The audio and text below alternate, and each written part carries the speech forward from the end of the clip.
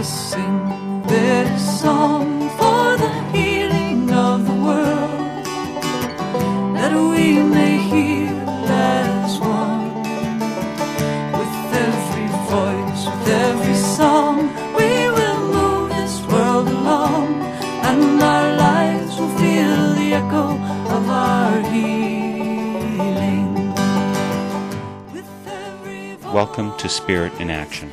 My name is Mark Helpsmeet. Each week, I'll be bringing you stories of people living lives of fruitful service, of peace, community, compassion, creative action, and progressive efforts. I'll be tracing the spiritual roots that support and nourish them in their service, hoping to inspire and encourage you to sink deep roots and produce sacred fruit in your own life.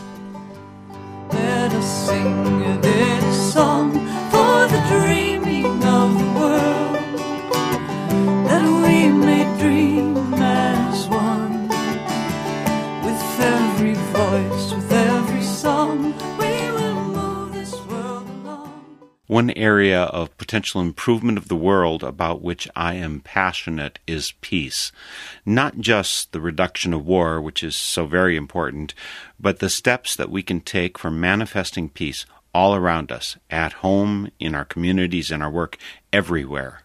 And today, for Spirit in Action, I'm welcoming into my living room someone who is engaging in doing and teaching mediation, a practical art of searching for peace.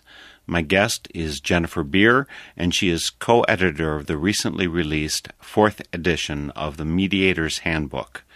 Jenny has roughly 30 years of experience with mediation, but came to this work with her Ph.D. in cultural anthropology. I've invited Jennifer Beer to sit down in my living room and talk about mediation and her work for practical peace. Jenny, I'm delighted to have you here today for Spirit in Action. Thank you, Mark. It's wonderful to be in Wisconsin. As opposed to being over in Pennsylvania, are you a longtime resident of Pennsylvania? Where have you lived before? I grew up in the Philadelphia area and then went to school at Earlham in Indiana, from there to Japan, from there to Vermont, then back to Philadelphia, and that's when I first did my mediation internships in the early 80s. And then I went off to Berkeley for my PhD in anthropology. And eventually I came back to Philadelphia, which is really home for me, and I've been there now 20 years. It's kind of interesting. You talk about having a degree in anthropology, whereas your expertise, as far as books are out there, as far as I know, is about mediation. Why anthropology and mediation? Isn't anthropology mainly about people who are dead and gone? They don't get to remake their decisions. Anthropologists study living human being groups, and I've always been very interested in cross-cultural interactions. What happens when one group of people has to interact with another group? So when I had the opportunity to take an internship with the Quakers in Philadelphia, they were doing a mediation program in a very cross-cultural, interracial area of Delaware County, right outside of Philadelphia. And I thought it would be very interesting to learn how to engage with conflicts that were happening between cultural groups. The irony, of course, is that once I got into mediation, I discovered that we didn't do very many intercultural disputes, because when people belong to different groups, they don't have as much incentive to resolve the difficulties between them. And so we often couldn't get those people to the table.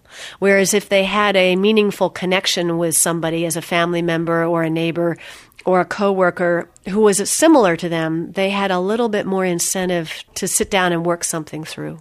So give me an overview of how you view mediation versus conflict resolution versus negotiation. There's a lot of different terms that one could use for making decisions. Yes, indeed. I teach negotiation at Wharton, which is the business school of the University of Pennsylvania. So I spent a lot of time recently looking more at how people negotiate well or not, and that has informed the way I think about mediation. And now I would say there are lots of different kinds of meetings and decision-making processes that need outside facilitation or can benefit from outside facilitation. Sometimes those don't have any conflict. So I might facilitate a strategic planning retreat where people might have some disagreements but not real heavy-duty personal conflict. Mediation I see as a subset of that. It's when you facilitate a meeting where people need to make some decisions and where the interpersonal anger is high enough that they have difficulty thinking and working collaboratively to solve whatever problems or make whatever decisions are in front of them. Negotiation is the process of trying to get what you want or need, you personally or you, your group. And if you do that well, you don't end up in a mediation, right? You don't need a third party helping you. I see mediation as assisted negotiation. So for some reason, these folks have not been able to negotiate an answer for themselves or a way forward, and having a third person there helps change the way they have a conversation or reframe the way they're looking at a problem so that they can move forward and negotiate. So it's been interesting, actually, to read the negotiation literature, which is mostly written for people in business environments, whereas the conflict resolution literature comes out more from the education side or from peacemaking groups who are interested in dampening down or working through conflict particularly. So I would say mediation is one skill that is useful in conflict resolution, and I would say mediation is also the facilitation of good negotiation. So was the organization that you did your internship with, was that the Friends Conflict Resolution Programs? And say what that was, because so much of your experience, I think, was nurtured through that experience. That's true. I had my first internship way back in the early 80s. The group was named something different at that time, but it was the Philadelphia Quakers organization, and they did an experiment in community mediation, and that was what I was part of at that time. They had various different projects that they tried, and then when they would finish a project, they would spin it off to become independent. So this mediation program was spun off in 1982 to be an independent social service group in Delaware County. I've maintained my connection with that organization, mostly as a volunteer mediator. At the same time, the Quakers downtown started moving towards other kinds of conflict resolution and mediation training. So for a long period there, I was doing training or mediating with both of those connected organizations. Friends Conflict Resolution Programs was closed, I think, 2 years ago, so we don't have a formal conflict resolution initiative in Philadelphia anymore. Of course, you and I are both Quakers. We understand some things about Quaker way of thinking or the kind of ethos that is embodied in Quakers. For our listeners, why were Quakers involved in this community conflict resolution mediation project? I mean, I think some people may think of Quakers as trying to help serve as some kind of a go-between to help things in the Middle East or otherwise, but why in the community of Philadelphia? Good question. And I somewhat snarkily refer to Quakers as the Church of Peace and Process. And mediation is both of those. It is a technique for practical peacemaking on the ground. And it also is very process-oriented, and it uses process to help people get through difficulties. I wasn't around at this point, but the Friends group that developed this mediation program had been working with runaways, had been working with police brutality in local suburban communities. And also this was still the era right after the Vietnam upheaval and civil rights, and a lot of Quakers were in local courtrooms for the first time during that period, and they saw what happened to local families that were having problems or neighbors that were having problems, and they were appalled, and they thought there's got to be a better system. And at this point in the mid-'70s, mediation was just appearing on the horizon as a possibility, and so they decided to experiment with having an alternative for people to going in front of a local judge who is going to make a decision and usually fine both parties and not solve the problem. So that's how I believe they started off this project, and I came in about 3 years after they had gotten it off the ground. So who is this book for? Is this just for anybody on the street? Is it for people who've been through training programs? Is it for people in Philadelphia? Does it work for people internationally? The Mediator's Handbook started in 1982 when I was an intern, and we had all of these training materials lying around, and I thought we should collate them into something coherent.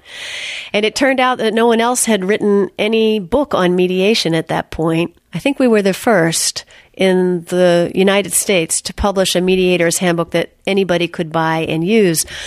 And it's been going ever since then in various editions, and the current edition looks nothing like the first edition.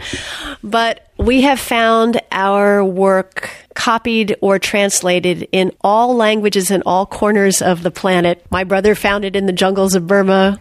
I went to Kyrgyzstan once on a project to teach conflict resolution, and I came into the director's office, which was a tiny little social service agency in Bishkek, the capital of Kyrgyzstan. I brought her a copy of the handbook as a gift. This was the previous edition.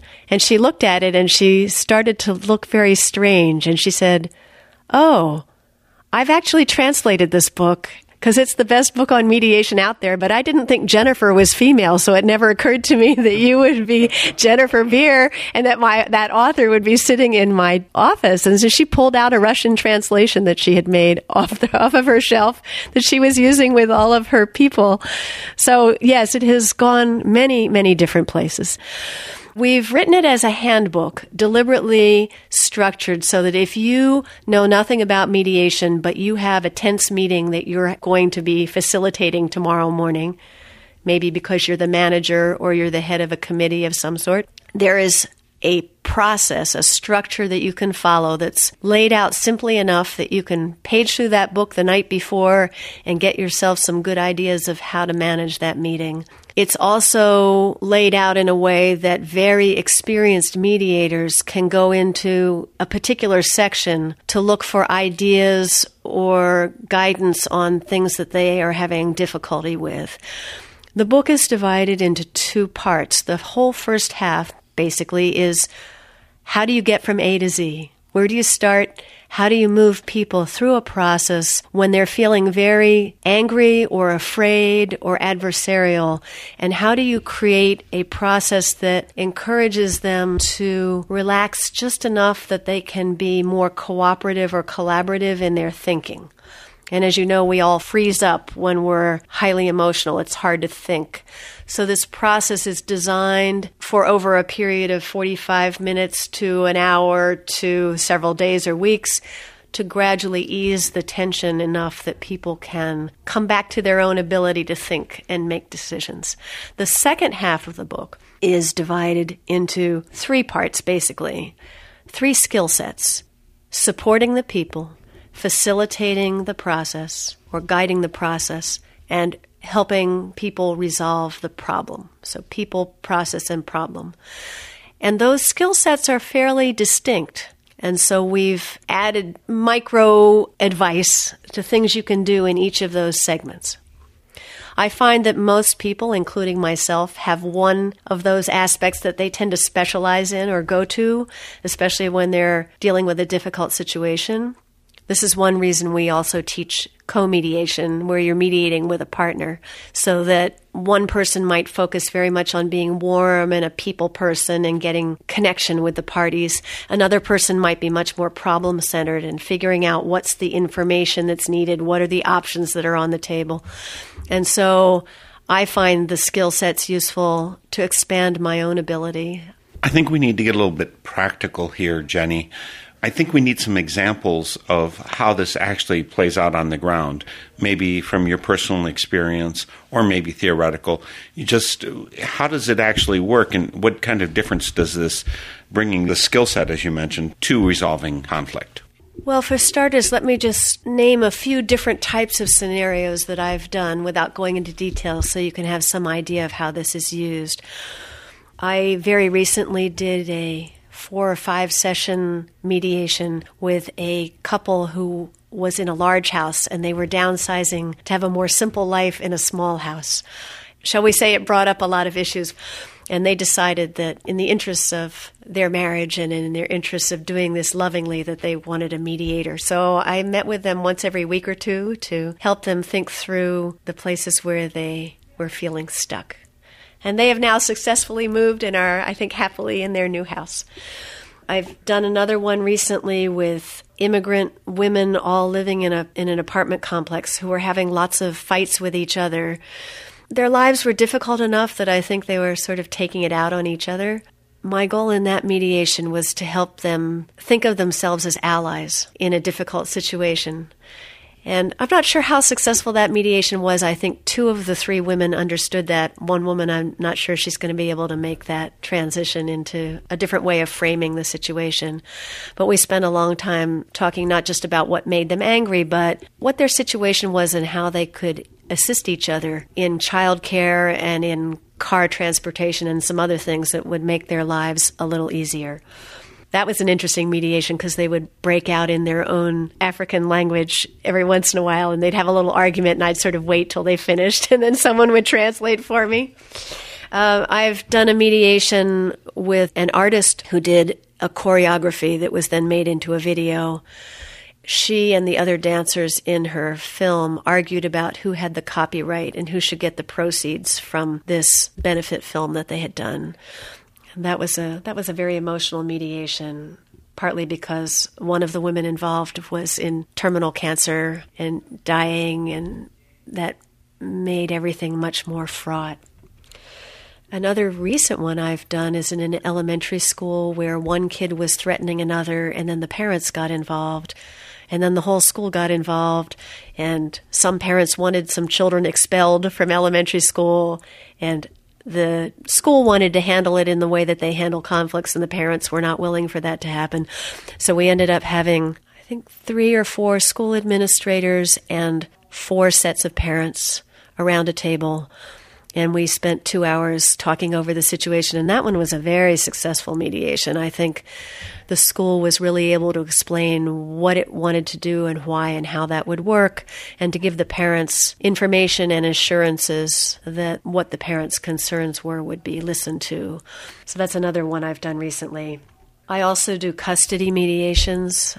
So I have situations where people have been divorced for quite some time, but they have to make decisions about, say, schooling or health or other kinds of decisions for the child. One of them I did recently, the wife wanted to send the children to a private school that was religious-based, and the ex wanted to send the children to public school and was not willing to pay for a private school. So they went round and round on that for quite some time. To a successful conclusion? Not in that case, actually. But there you have an interesting question about what's successful. That mediation's a long story that I think I won't tell here. But I will say that sometimes having people in the same room talking frankly to each other may not result in an outcome that either one of them wanted, but it gives them clarity. In this case, these people hadn't seen each other in 5 years. When people are angry, they don't talk to each other, they don't see each other, and then they substitute actual interaction for imagined scenarios and motivations. And so you develop these large images of who that other person is or what they want or what's the problem that aren't really true because they're not based on interaction and reality. And so in this case, it became clear to the custodial parent what they were going to get from the other side and what they weren't, and what decisions they were going to have to make on their own. But at least they weren't imagining things anymore. They knew what the situation was. And so I felt that it wasn't a happy ending, but it was a real ending that provided a foundation for moving forward and making decisions. So you've given us a lot of examples, Jenny, of mediation that you've been involved with. You also mentioned that you teach at Wharton, and I'm assuming that most of those things are not applicable to what you're teaching at Wharton. What kind of subject matter are you teaching at Wharton? Is it the personal dynamics, or is it more business-oriented, or just can the methods that are being taught in the Mediator's Handbook, can they be scaled to all these different situations, or are they specifically for personal difficulties? Yeah, I guess the examples I've given you so far have been more interpersonal. I also do mediations in organizational contexts, such as there may be a whole bunch of people in an office who aren't working well together, and I will have meetings with those administrative assistants or other employees and help them figure out how they can work together better. For example, I do that also in nonprofit sector, where you might have a co-op or an organization or a committee that has significant tension, and I'll come in and facilitate some meetings for them. So yes, in some degrees, it's scalable. These are generic processes and skills that apply in lots of different places. When you have more people, however, I'd say when you have 8 or more people, or when you have 3 or more parties, things get more complicated, and there are things that you need to know beyond what's in the mediator's handbook. In answer to your question about Wharton, I teach an undergraduate course that's called Negotiation and Dispute Resolution. And yes, it's somewhat business-centered, and the role plays that we do or the examples we do are often business negotiations. In business, as in life, human relationships are the core of what makes business work, both within your own team and your own organization, but also if you want to have excellent relationships with your suppliers, your customers, your competitors, you need to have a way of handling conflicts that gets you through those and on to the more important things that you want or need. And so I love teaching negotiation at Wharton, actually. I have students who come in and they think that negotiation is about winning and about getting what you want, almost like a game. And there is still an element to that in some negotiations, but the core learning of that 4 months for them is a self-development process where they realize that the more they understand what the other party wants and needs, and the more they can satisfy that, the more they are also likely to get what they want and need personally. So ideally, they shift from a very self-centered focus to a problem-solving or thinking about finding mutual opportunities kind of focus. And in that way, it's very similar to what happens in mediation, where people come in an adversarial mode, as I mentioned before, and you want to figure out how they can open out into a larger understanding of the problem, which includes the issues that side A has and the issues that side B has into one whole problem or one whole situation that they're trying to work with. So in that sense, they're very similar. In my course, about 2/3 of the way through, we take 3 class periods and do mediation training. Some of the students are resistant to that, but I find at the end of that 3-class section, their negotiation gets better. Because they've seen, when we do mediation training, it's fun. It's the most fun training in the world because you get to act bad. If you're playing the part of a disputing party, you get to act out and negotiate poorly and say all those things that you would never in real life say to people, or at least I hope you don't. And so the students find that fun, but they also realize what it means when someone negotiates poorly and how difficult it is to get them back into negotiating effectively. Well, let's go one level up in terms of the scale. Is mediation an appropriate part of, say, trying to resolve things in Ireland or in the Middle East? Is that mediation or is that something else? Well, let's not get into definitions, but yes, I think there are lots of different ways to mediate. There are lots of contexts for mediation. And when we started this, mediation was basically done for diplomatic situations, like Ireland, where the United States or another country might come in and help resolve a dispute somewhat through their own force or their own resources. So the U.S. might have military intervention or it might offer financial resources.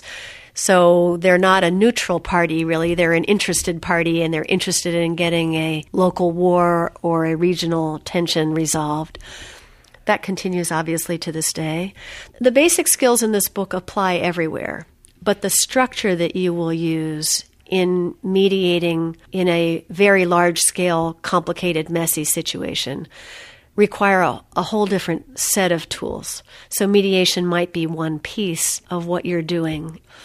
Interestingly, Adam Curl, who was sort of the father of that movement from Quaker perspective, peace studies in England, once told me over quite a few glasses of wine that we'd had one evening that when he mediated with world leaders who were engaged in warfare, he found that it was very interpersonal, and it came down often to what that person was thinking and feeling and how they approached conflict, and that he used many of the same skills that he would use in any other small-scale mediation, even at this very large level, when he actually was in the room quietly talking to leader X and leader Y. The mediation field has grown enormously since we started. And now there are people who specialize in various different kinds of mediation: construction mediation, environmental mediation, labor mediation. Divorce mediation is a large one, and each of those sectors has different ways that they approach it. Commercial mediation is often legislated by the courts so that some kinds of disputes are required to go to mediation before a judge will hear them, and those have a different kind of process as well. I had a very interesting experience in Aceh, Indonesia. There's a group there that does peace and conflict resolution training for teachers who are dealing with high school students. There were madrasa, these are private Muslim schools, that were interested in some of these curriculum that were being used in the public school. And so we had a training for people who were teachers and administrators in very religiously conservative schools. It was fascinating to me. When we started, they said, well, what do you as a white Western Christian woman have to say that's relevant to us? We have the Quran, and if it's written in the Quran, that's what we do. And we have our own methods of doing things, and we don't see how this is Islamic. And I made no claims that it was Islamic. What did I know? I'm relatively ignorant, actually, about the kind of Islam they practice in Aceh. So I said, well, I'm going to show you the things that we do, and we'll talk along the way about whether that fits or not and how that works for you. What we really want to do is figure out what I know that's useful to you, and then you will take it and do it in a way that is, as you see, to be Islamic. It turned out that their notions of Islam and the Quran were very much focused on community and right living in community. Many of them acted as counselors and advisors to couples that were fighting or kids that were having trouble in school. And they would use the Quran and they would read passages about how you should get along with your wife or your brother or your fellow coworker. And they would ask Quranic Islamic questions to get people to think about their obligation to cooperate with each other. Two things happened out of that. One was I said, well, that's nice. So you tell the husband and wife that the Quran really wants them to work together and work together lovingly and create a loving community. What mediation does is the practical, how do you do that? Who takes out the trash? Who washes the dishes? Who's putting the kids to bed? What is the one thing you say or do that always irritates me? How do you help people put that into practice? That was an aha moment for them. They went, yes, okay. So that gave them a new context. And then the last day, I asked them to share with me the kind of questions that they ask. And they ask wonderful questions. I was very moved by a lot of how they word things and what they do. And so we spent the last day looking at the kinds of questions they ask and how those could be reworked somewhat to facilitate some practical decision making as well. So that was my fascinating intersection with a very different worldview and how to make it palatable or usable for those people without imposing my particular religious perspectives or values behind what I do. You talk a bit in the Mediator's Handbook about situations where you might want to use mediation or might not want to use mediation, where it's kind of contraindicated. Could you talk a little bit about what those proper set of circumstances are? So I'm not someone who believes that mediation is the panacea and the only way to resolve conflicts. There are times when it's useful. There are times when I would do something else.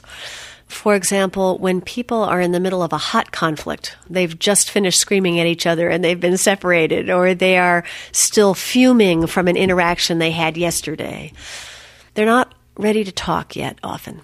So there's a time element there where people need to have settled down enough that they're willing to talk with each other. Well, I shouldn't say willing. They agree to talk to each other. They may not be very happy about it, but they're ready to listen and hear a little more than they are during a hot moment. We avoid any situations where we know there is abuse going on because it puts people in a very dangerous position to be sitting across the table from someone who may abuse them after they leave the mediation venue. There are people who do that who are very knowledgeable and careful in how they do it, but for the most part, that's one of the big flags you want to look for. If you just tuned in, you're listening to Spirit in Action, and I'm your host, Mark Helpsmeet, for this Northern Spirit Radio production on the web at northernspiritradio.org. And on that site, you'll find 8.5 years of programs for free listening and download. You can order copies of the CDs if you want to have those. You'll also find links to our guests, like to connect with the Mediator's Handbook. You want to go to mediatorshandbook.com. Also on our site, there's a place to post comments, and we love two-way communication, so please do post a comment when you visit. There's also a place to make donations. We live by your donations. Please help us to continue this work, but especially I want to encourage you to support your local community radio station who carry these kinds of programs, bringing you a slice of news and of music that you get nowhere else. So please, before you do anything else, make a donation of time and energy and money to your local community radio station. If I can add to that, Mark, I'm passionate about community radio, and I'd like your listeners to know that even out in Philadelphia, I often stream your programs. So it's not just local community that's benefiting from the work you do, and I really appreciate it. And as I mentioned, we're speaking with Jenny Beer today. She's co-author of The Mediator's Handbook. Her co-author is Caroline Packard, and together they've produced the 4th edition of The Mediator's Handbook, something that started way back in the early 80s. It brings invaluable tools and perspectives that can make a tremendous difference in how we solve problems, how we come to answers to situations that otherwise might appear very difficult. And that's one thing I wanted to ask. You mentioned, Jenny, a number of the situations where you've used mediation. I'm wondering if you have a fairly clear perception of when mediation was used and the tremendous difference, the difference in the outcomes that you got that appeared to be insoluble, intractable, that you couldn't get it, so that we can say, does mediation really make a difference? This is the reason mediators keep mediating, because every second or third time you get these situations that break open in front of you and melt your heart. They're very exciting. I think of one between a brother and sister who were in their 40s and hadn't really spoken to each other in 10 or more years. And they had some family issue, I can't remember what it was now, that they had to make a decision on, and so they came to mediation. And it was a pretty frosty mediation. The sister wanted the brother to get counseling and didn't want to deal with the brother unless he got counseling, sort of counseling under threat. And I don't remember all of the other details now, but we came to an agreement, and it was sort of a strained but practical agreement. And then I said to my co-mediator, why don't we just step out for a minute? I think I invented a break or some excuse. I said I needed to talk to her. So we left the room, and I deliberately just stayed out for a little while. And when we came back in, they were weeping in each other's arms. And so we wrote a new agreement. And I think they probably still had trouble after that. It didn't solve everything. But that's why we do it.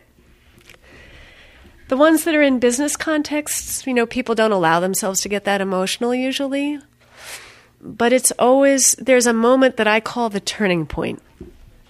And I don't know how to make it happen.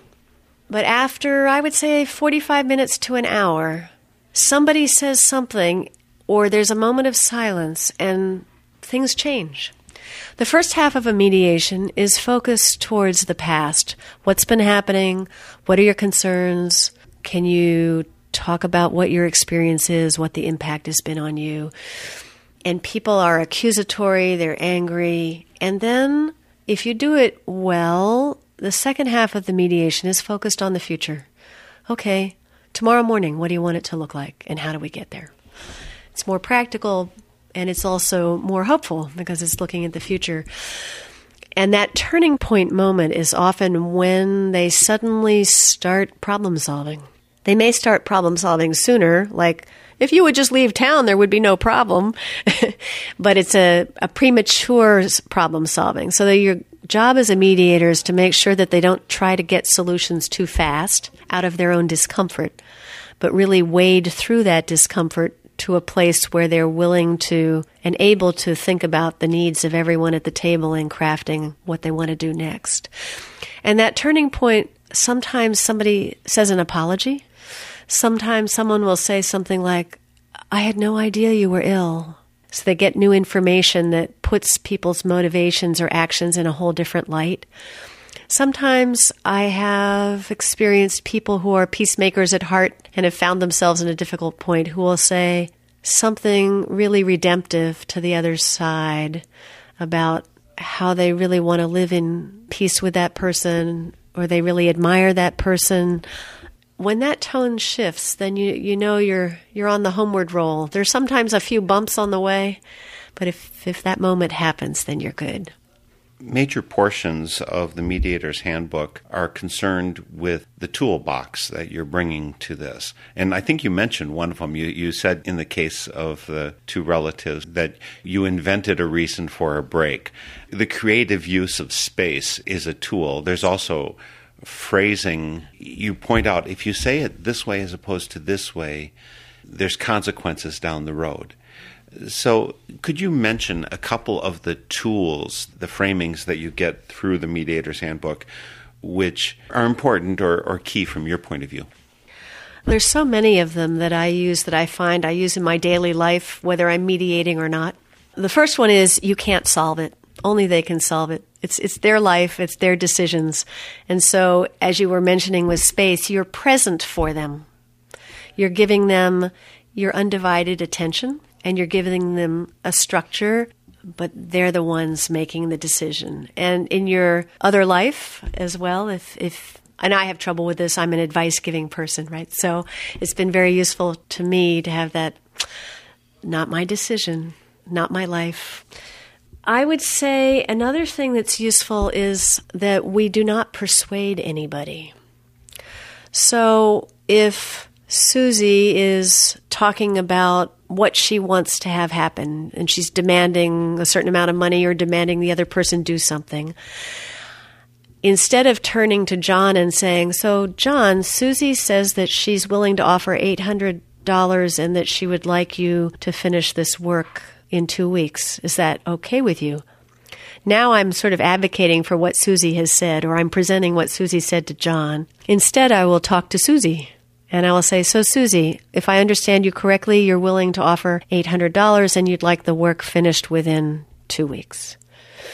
And then I turn to John and ask him if he would like to say anything. But I'm not explaining to John or persuading John. I'm merely making sure I understand Susie. And coincidentally, John is sitting there listening to me talk, but I'm not talking to John or trying to persuade John to do anything. Another is an interesting thing, and that is that we know that people need to work through their emotions in order to be in a cooperative or collaborative mode.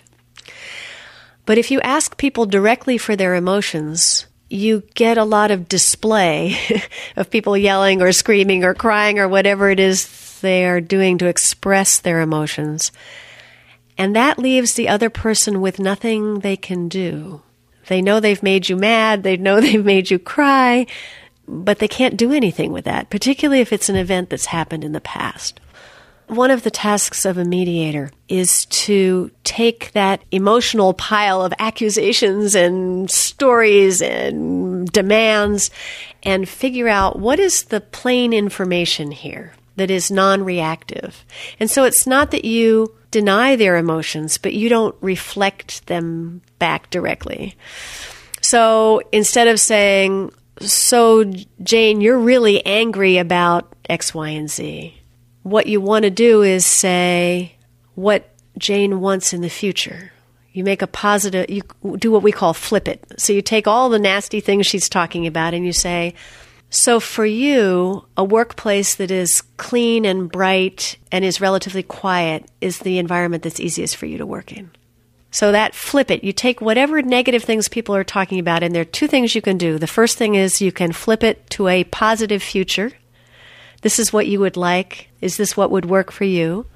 And the other is you ask people for one example. So let's say Manuel says, well, she just doesn't respect me. She doesn't treat me with respect, and I don't like to have to even be in the same room with her. The question is, can you give one example of something she does that feels disrespectful to you? And can you tell me what impact that has had on you? And this is a way of getting at emotions when you ask about impact. It allows people to talk about emotions if they want, or if they're in a setting where they don't want to reveal their emotions, it allows them to talk about practical impact. The advantage is now I'm over on the other side and I'm thinking, oh, now I know exactly what he's angry about, or I can say, oh yeah, I remember when I said that or did that. And I understand why it matters because they've talked about the impact, and I have more reason to want to change my approach or my way of behaving towards Manuel. So it gives the other side something practical to hang on to and to change. It's interesting that you comment about making space, and I think one of the most important things we all do for each other in conflict, and that's very difficult to convey in a book, is tone and pace. And what happens when you lower your voice, when you look into somebody's eyes, when you take some time, when they say something and you hold a reflective moment before you then say something in response. All of those things change the rhythm and the pattern, particularly if you have people who've been fighting for a long time. I will tell them, yes, I can see that you've rehearsed this argument many times. So you want to get a whole different feel so that they don't necessarily go back into the groove. And I think attentiveness and a slower pace or silence is sometimes a good way to do that. Silence is also precious at moments when people have made an apology or something else that can potentially turn into a turning point. So if someone says, you know, I'm really sorry that happened, I don't immediately turn to the other person for their response. And I don't thank the person for apologizing. I just sit with it a minute so that it can sink in before I will say, thank you for that. How would you like to proceed? So that I don't put the other person who's being apologized to on the spot. Sometimes they're not ready to accept an apology yet. But silence is quite wonderful. However, as Quakers, we're used to longer silences than other people. And so I think you also have to watch for when people start shifting in their chairs and making sure that you haven't lapsed into a silence that's too uncomfortable for them. You say, Jenny, that it's not the mediator who's solving it. It's really the parties there that are making their agreement. It's their problem. You get to leave at a certain point as a mediator. Are there things, though, that the mediator should do? I saw some comments about it. When certain language is being used, when certain things are happening, where you have a role to step in and say, no, that's not the way we do this. That's the hard part, yes. Because, for me anyway, I want to avoid being a parental voice, a teacher voice, a judge voice. And so I want to provide structure, but I want the meeting to be their meeting. And so I wouldn't say we don't talk this way in mediation or we can't go that way. I would again go back to example and impact. So if they're yelling accusations, they lie, this isn't true, how dare you say this? I would go back to, can you give me one example of something that happened and how that affected you? Or I might take a break and have people just cool off. Or I might consult with them and say, it seems that we're devolving into an argument here that's not moving us forward. What would make it easier for you to have this conversation? Or if I think they're very low skill in process issues, I would say, let's think about what might make it easier for you to have this conversation or make it easier for you to really be heard, because I think each of you really want the other person to hear what you're saying. And then I would give 2 or 3 suggestions and say we could either take a break now or we could take turns, or perhaps you want to consult with your spouses before you continue. Which would you like to do next? So that even though I'm structuring the process, it's their choice all the way through. I think it's very important to remember that they may have a problem to solve, they may have a decision to make. I don't always know what outcome it is that they need or want or are able to get, but they set the compass point. They decide what they want out of a mediation. And my job is to gently help direct in the direction that they have said. So if they really want to repair a friendship and they want to have a deeply emotional conversation, then I will create a place where they can do that. If they want to be very businesslike and they have no intention of sharing their emotions with this person they hate and they're not going to see again, then I will do something that's crisper for them, that steers away from histrionics. The problem, of course, comes when one side wants to be very emotive and the other side wants to be crisp and businesslike, and then you have to, again, put what's real on the table and say, so-and-so, you've been very emotional this morning and very open about how you feel, and you, other person, you're really interested in getting a problem or a concern resolved here today, and that's what you're most focused on. And just, there may not be anything to do with that, but to just say it out loud. There's a whole bunch of direction, clues, information in the Mediator's Handbook. How big is this book? I mean, you said, Jenny, that back in the early 1980s, this was the first available to the public, or at least as far as you know in the U.S. How big is it now? Are you still the gorilla in the room, the one that dominates the entire marketplace? There are dozens and dozens of books about mediation now. I would say some of them are much more sophisticated or are oriented towards lawyers and other kinds of settings, and some of them are much more academically rigorous. This book is really a how-to book. That's why we called it a handbook.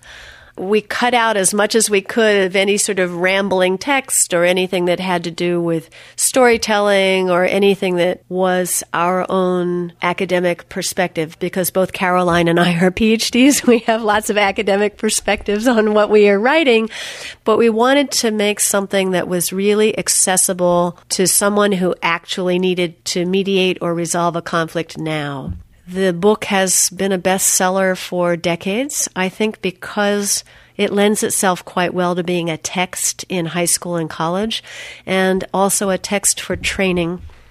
And now we're finding that mediators are also using it for advanced training, because there are a lot of subtle ideas and methods in the book that can add to the basic knowledge that mediators get in their early years of mediating. So that's been really fun. And I believe we already have the Chinese rights sold, and perhaps the Spanish rights also. So yes, it's moving out there. I want to end with a few questions about you personally, the person who became this mediator expert. How has being involved in teaching mediation, how has that changed Jenny Beer? Is Jenny Beer the same person, or has this fundamentally altered your personality or your way of doing things in the world? I hope so, at least most of the time. On a facetious note, I would say the first thing I learned from mediation was how to be relaxed when people are screaming and cursing at each other. I did not grow up in that kind of environment. The woman who founded this mediation program, named Eileen Stieff, is also a partial author of this book. She grew up in a nice, raucous Catholic family, and she used to say, if you can foment trouble, you'll be a better mediator than people who are always looking to make everything peaceful and nice. So I think my ability to foment and to be easy with more overt conflict has actually been a major victory for me. And I think also, I don't know if this is mediation or aging, I feel less pulled towards one side or another than I used to. I see every person who comes to me in mediation or outside of that as someone who's dealing with difficulties in life and trying hard and meaning well, even though they may make decisions that I think are insane. And so I find that I see the world in shades of gray, and I feel much more compassionate towards people and the situations they find themselves in. At the same time, I think this is probably true of anyone who does professional work with people in trouble. I also forget it after I leave. It doesn't linger with me often. And I feel guilty about that sometimes. But then I think, no, I was just a moment in their life, and they're going on down their path, whatever direction they're going. And I would say from teaching negotiation, I negotiate better than I used to. And that's been, from a practical point of view, quite useful in my business since I'm an independent consultant and do a lot of training and teaching on the side besides working at Wharton. And in terms of spirituality and religion, you've been associated with Quakers for a long time. Are you a lifelong Quaker? It's clear that your work at Wharton, for instance, is not Quaker work. So how much of this mediation is rooted in your Quaker identity versus it's really something that's just general in the world? This book does present a model of mediation that is deeply rooted in Quaker practice. Consensus, methods, respect for every individual, self-determination, letting things unfold with deep attention. However, we've been very careful in this book to, I wouldn't say put aside, but to put that at the last 2 pages of the book so that it can really be used in secular context with people who have very different ways of understanding or being in the world. That said, we felt that there were a lot of mediation books that are pragmatic in a way that didn't reflect what we thought was valuable about mediation, and we wanted the Quaker model to be out there. That was one major reason for rewriting the book, to make sure that it stayed current. And I think that the Quaker values that are reflected in the book are not unique to Quakerism, particularly that light in every person, that respect for each person, trying to do the best in their life they can, and being able to move forward, even if it looks like they are recalcitrant and not capable of it. You hold out the belief in your own mind as a mediator that somewhere this person has capacity to expand what they care about and what they're willing and able to do. But I would say the Quakerism particularly is very skilled at process, and that's one of the gifts that we bring to the rest of the world, is our ability to really help people have hard conversations, help people listen deeply to what the voice within is saying. And the 300 or 400 years Quakers have been working with that gives us a deep background for creating a process that will work even with people who are not particularly focused on God's will or a Christian interpretation of life. I was raised Quaker in a very small meeting, and one of the nice things about that was I got to have a role in that meeting and in the meeting for business and in the business of the congregation when I was a young teenager. So I was trained up in process from an early age and became really almost like an adult member in some ways. And I've appreciated growing up in a small meeting for that reason. I quit officially when I was 28, and I've been attending meeting in the last 15 years again in my local town. I'm really glad to know more about your personal journey into this crucial form of peace work, Jenny. And it's clear to me that the Mediator's Handbook is a powerful and fruitful tool in this work, a real gift to the world. And I'm thankful for your work, along with others like Caroline Packard, in bringing this book to birth. Again, we've been speaking with Jennifer Beer, co-author of the Mediator's Handbook. Also, Peacemaking in Your Neighborhood, which we didn't talk about today. Plus, there are some bonus excerpts of this interview not included in this broadcast due to time limitations. You can find them at northernspiritradio.org. Don't miss those gems, and remember to post a comment when you visit. Thank you so much, Jenny, for your peace work through mediation and for joining me here today for Spirit in Action. Thank you, Mark. It's been a pleasure. I want to add that we think everyone has the capacity to mediate, not just special professionals. So I encourage all of you to go out and look at how you can use conflict resolution and mediation skills for your community, for your family, for your workplace, so that we can bring these small skills of peacemaking and spread them out as widely as we can. Thanks for your time. It's fun. The theme music for this program is Turning of the World, performed by Sarah Thompson. This Spirit in Action program is an effort of Northern Spirit Radio. You can listen to our programs and find links and information about us and our guests on our website, northernspiritradio.org. Thank you for listening. I am your host, Mark Helpsmeet, and I welcome your comments and stories of those leading lives of spiritual fruit. May you find deep roots to support you and grow steadily toward the light. This is Spirit in Action. With every voice